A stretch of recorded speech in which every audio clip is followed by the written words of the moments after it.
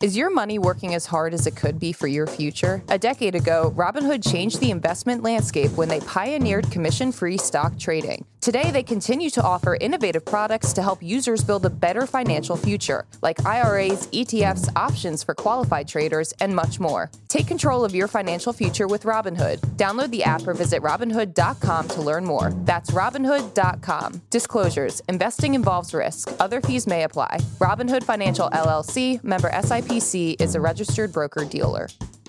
Good Morning Brew Daily Show. I am Neil Fryman. And I'm Toby Howell. On today's show, we're going to keep things super light and talk about how AI leaders think the tech could cause humans to go extinct. And then there's some spicy backyard swimming pool drama as the summer heats up. Then Elizabeth Holmes is reporting to jail this week, so we'll look into what the former Theranos founder's new life behind bars looks like, before jumping into another edition of Toby's Trends, where I'll tell Neil all about the booming fragrance market. Neil, it's Wednesday, May 31st. Let's ride. All right, Neil, it's our first 7 a.m. show. We're recording this at 6 a.m. right now. I noticed you posted on Twitter, you're a multi-alarm guy. Well, you can't leave anything to chance. Yeah, but 5 alarms? How many alarms do you have? I mean, with these phones, you can make one wrong swipe in the direction and you're out till 10 a.m. I know, and then I'm doing the pod solo. I don't want you to have to do that. Yeah. So I set, multiple alarms. I usually only do 2 or snooze a couple times. This was a and then I shut off all of the other ones so they don't come up later. Yeah. But we got here at the studio. We're all here. I think this is mission accomplished. I know. The rest is gravy today. So hopefully you guys are listening to this bright and early as well. 7 a.m. They're here to stay. And welcome to all the new people who may have started listening because we moved the time up. So East Coast people can enjoy this on their commute. We were releasing this at 10 a.m. And I think it'll be a lot better for everyone, including West Coasters, to listen to it a little earlier. Agreed. All right, let's dive into the news. Neil, Nvidia finally did it. Yesterday, it stepped foot into one of the most exclusive clubs in the world, Augusta National. JK, it could only wish. I am, of course, talking about the $1 trillion market cap club. The chip maker has been on an absolute tear recently, and after a 180% climb in its stock price this year, it briefly crossed into the 4 comma club yesterday before closing just under at $990 billion. Neil, this is some rarefied air. Only 6 U.S. stocks have ever crossed the $1 trillion threshold: Microsoft, Apple, Amazon, Alphabet, Tesla, and Meta. And right now, just 4 U.S. companies currently trade at that level. So what's been behind its crazy stock pump? Well, it's ridden the AI wave like Kelly Slater in his prime. Its graphics processing units, or GPUs, are critical to generative AI platforms like OpenAI's ChatGPT and Google's Bard. So every time you've heard AI mentioned in the news, that has typically been followed by NVIDIA soon after. So Neil, what has stood out the most to you from NVIDIA's crazy year? This has been a long time coming. They have seemingly ridden every wave like Kelly Slater. Every tech trend that comes up, they seem to, have the components that is required of it. They were integral to gaming and making video games look great and crisp. And then when Bitcoin came on, their chips somehow were also seemed to be a requirement for use in crypto mining rigs. And now that AI is coming, they're like, yep, we have the exact stuff for that. Yeah. So even over the last 10 years, this recent stock boom has been absolutely insane.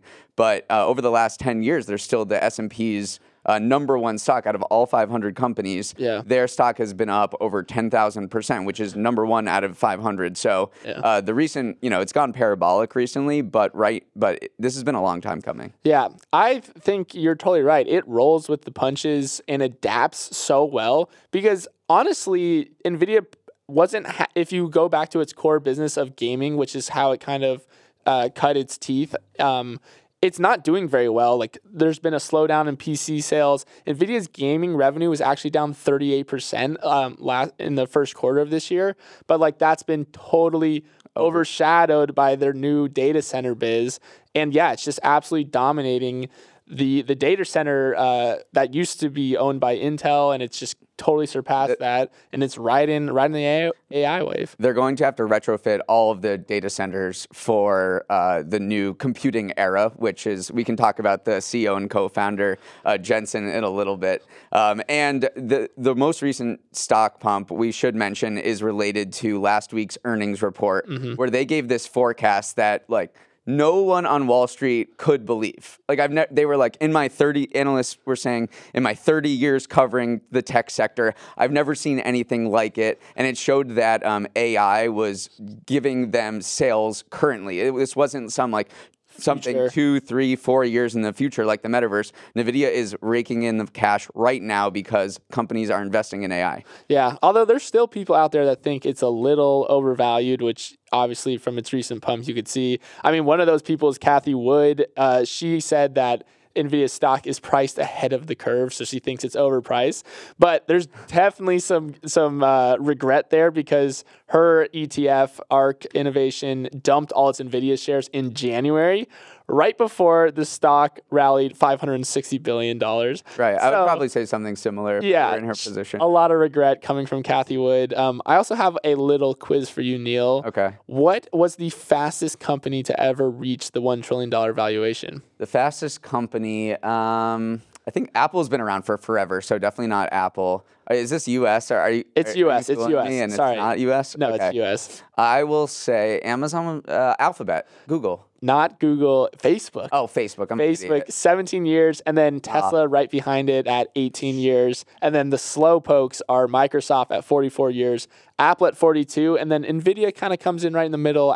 It took it 30 years to become a $1 trillion company. So honestly, what a rise, what a run for Jensen Huang. Before we go, yes, Jensen Huang is the CEO. He started Nvidia from a conversation at a Denny's in San Jose, California, 30 years ago.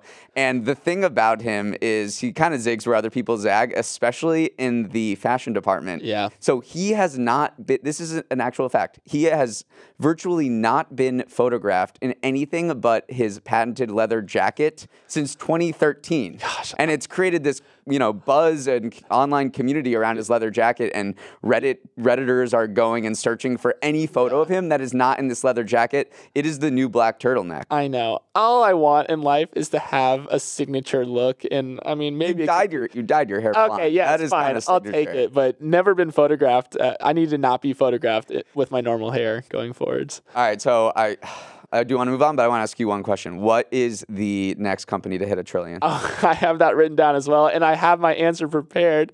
I think it's TSMC, Taiwan Semiconductor Manufacturing Company.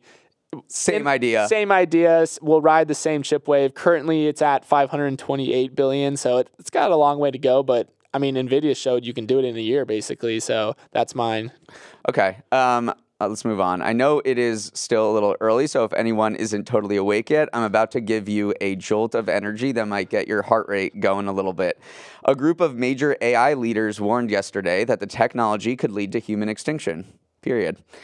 They signed this statement that's only 22 words long, but it gets the job done, and I'm going to read it. Mitigating the risk of extinction from AI should be a global priority alongside other societal scale risks, such as pandemics and nuclear war. Or, in fewer words, let's take this very, very seriously. So who signed this warning that AI could lead to civilizational collapse? Just the people who created AI. There's Sam Altman, frequent not guest on this episode, but we mention him a lot on this podcast. He's the founder of OpenAI, which created ChatGPT. You have Google DeepMind CEO, superstar AI researchers like Jeffrey Hinton and Stuart Russell. Hinton is that godfather of AI who made waves a couple weeks ago when he quit Google, so he could Paul Revere it around the risks of AI. What do you make of this? I mean, honestly, first of all, great branding by making it just 22 words so we can say, 22 words that will warn us about the dangers of AI. It kind of feels like it was written by AI, too. I just want to mention that. It's very succinct. I know. But honestly, so we were looking into, like, what is the worst case scenario for AI? Because you always hear these things like AI poses an existential threat. And generally what we've been seeing is that an AI that outperforms humans in various domains, but doesn't share humanity's values. And that is what will be prone to catastrophic accidents or misuse. And so that's like the big thing is if an AI comes that is obviously smart, I mean, it basically already is smarter than humans, but isn't aligned with humans, that's where you get into existential threat. So as long as we avoid that, then I think we're good. How are we supposed to know? I know. It's tough. So yeah, that's what they call it an alignment problem. Yeah. So you have critics who are saying, what are you guys talking about? Like, we have no idea what AI is going to do. Let's focus on near-term risks. Yeah. I mean, this thing is spitting out misinformation. Earlier this week, we talked about this lawyer who used ChatGPT, and it made up completely wrong cases. And we have this election coming up, and there's going to be deepfakes everywhere, and there's Yeah, I think there's like a 2-year timeline that we're looking at where, yeah, you're right, like the copyright violations, the privacy concerns, but then there's the 10-year timeline of like how advanced is this going to become? So you kind of have to regulate both at the same time. Yeah, I think there's room for kind of, there's a lot of worry to go around. Yeah. We can worry about both. I was digging into like, is this actually an existential risk? And there's this organization called Risk Frontiers, which specializes in catastrophic loss modeling. And in 2020, they put unaligned AI as its top threat to humanity, which was, I mean, they called their shot because think back to 2020, we really were not talking about AI at all. But then you look at the World Economic Forum and the World Economic Forum, they publish a global risk report every year. And AI isn't even in their top 10. Only at 8 do they have widespread cybercrime and cyber insecurity. Their top 5 is all about climate change. Yeah. So there's lots of different school of thoughts. And technically, I mean, humans aren't necessarily great at predicting the future and judging future risks. So I guess it's good we're getting out ahead of it. If you consider this an innovation, like the paradigm-shifting innovation like fire or the printing press, you have these people who say, we had no idea once those were created what they would lead to. So the printing press led to incredible sharing of information, but it also allowed Hitler and Stalin to write their things and cause mass destruction. Yeah. Same with fire, creating electricity and also weapons and I mean literally everything we have today. So so some people say the thing we should focus on is agnosticism. Like we have no idea what is about to happen.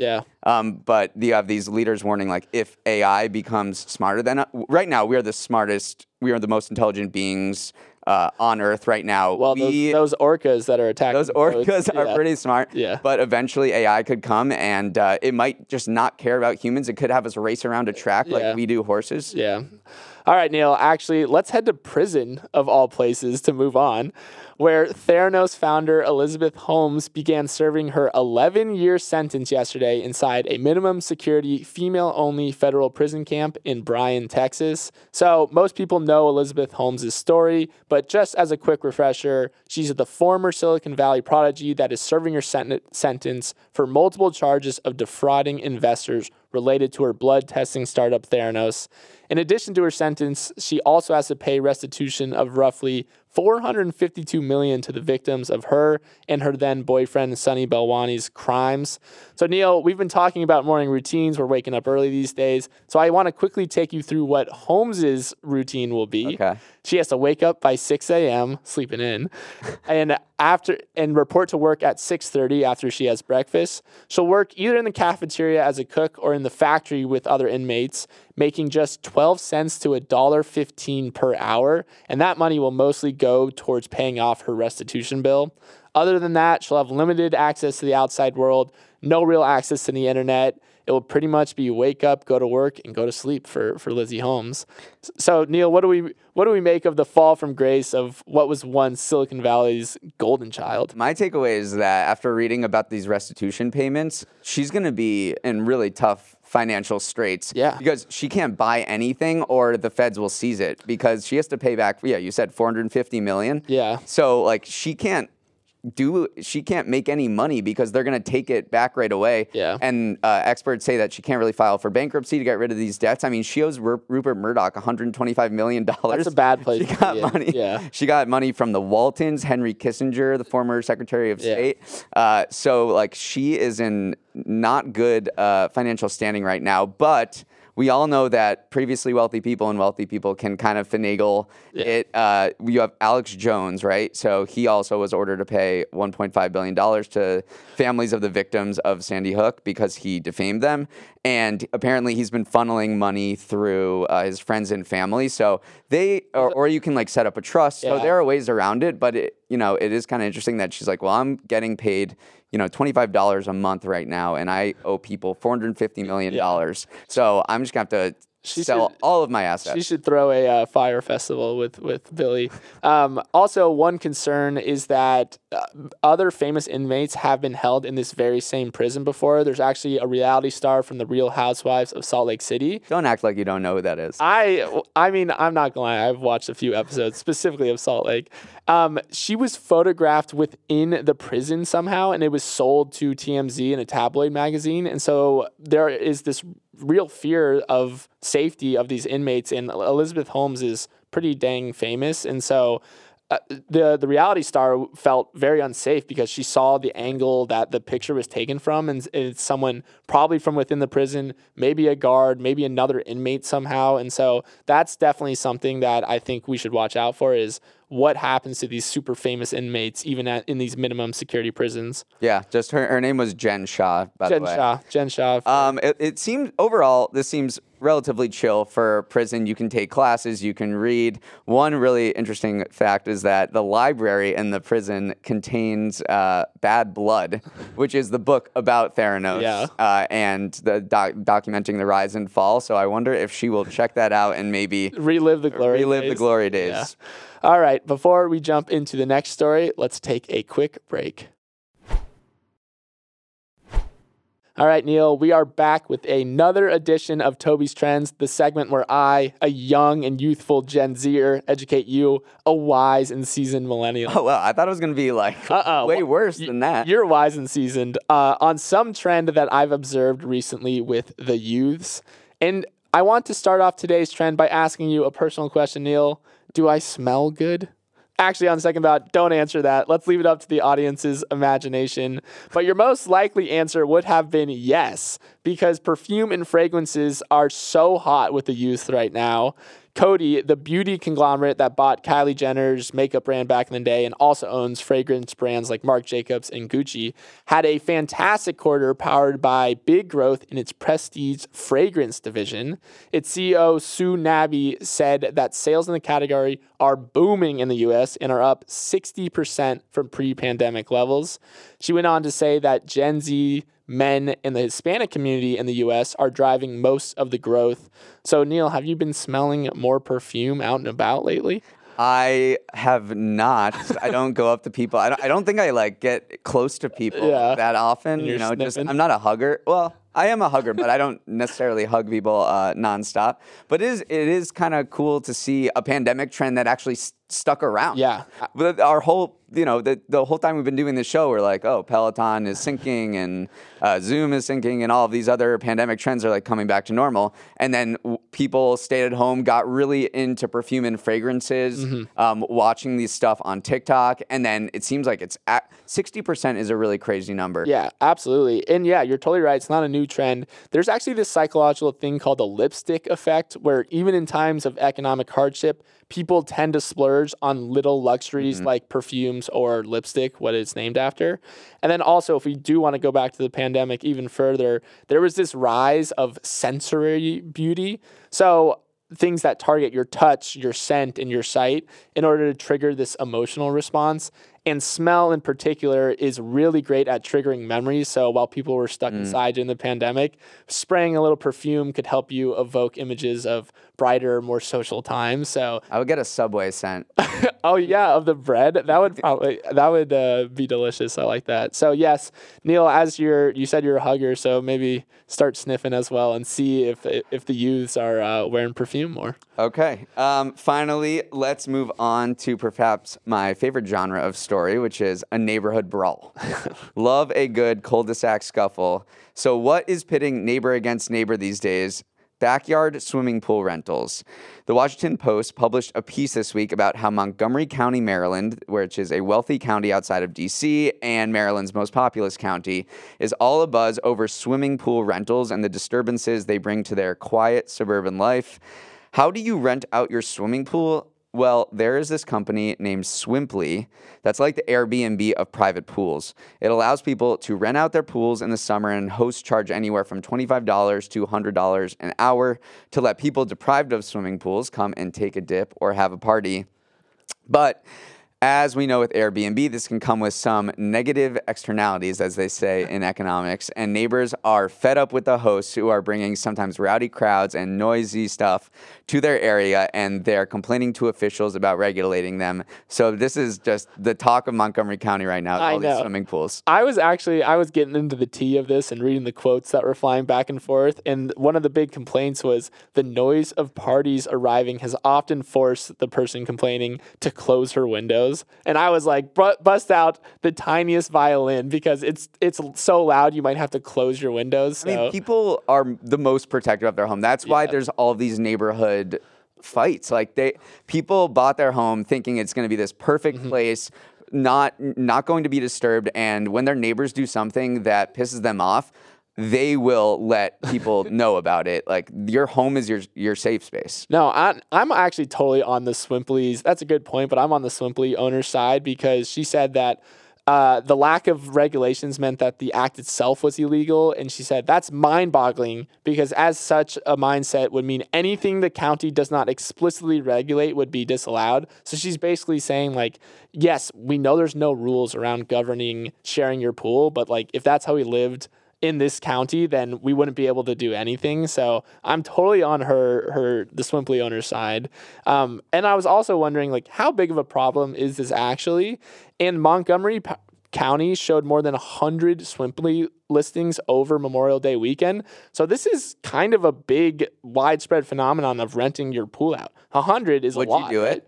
I think so. I mean, pool maintenance costs so much money. Right. And if you can offset that cost by having, it's probably like a family of 4 coming over, like a couple of kids. Yeah, they said the most types of renters were families who just wanted to have their kids take a dip, or community groups.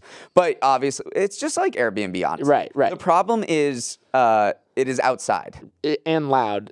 Because it's outside and loud. So if Airbnb, if you have a party, you can contain it inside, and there's no, riffraff that goes outside of the house for the most part. But a swimming pool, if you have a party there, everyone is going to hear it and they're going to get mad. So this is inevitably going to be regulated, just like Airbnb. Maybe there will be a curfew. Maybe you have to register your pool. Maybe you have to pay a license fee. So I feel like that's the way this is going to go. But last thing on Swimply, they were on Shark Tank in 2019, and no shark gave them an offer, and Barbara Corcoran said she didn't like the entrepreneur because he talked too fast.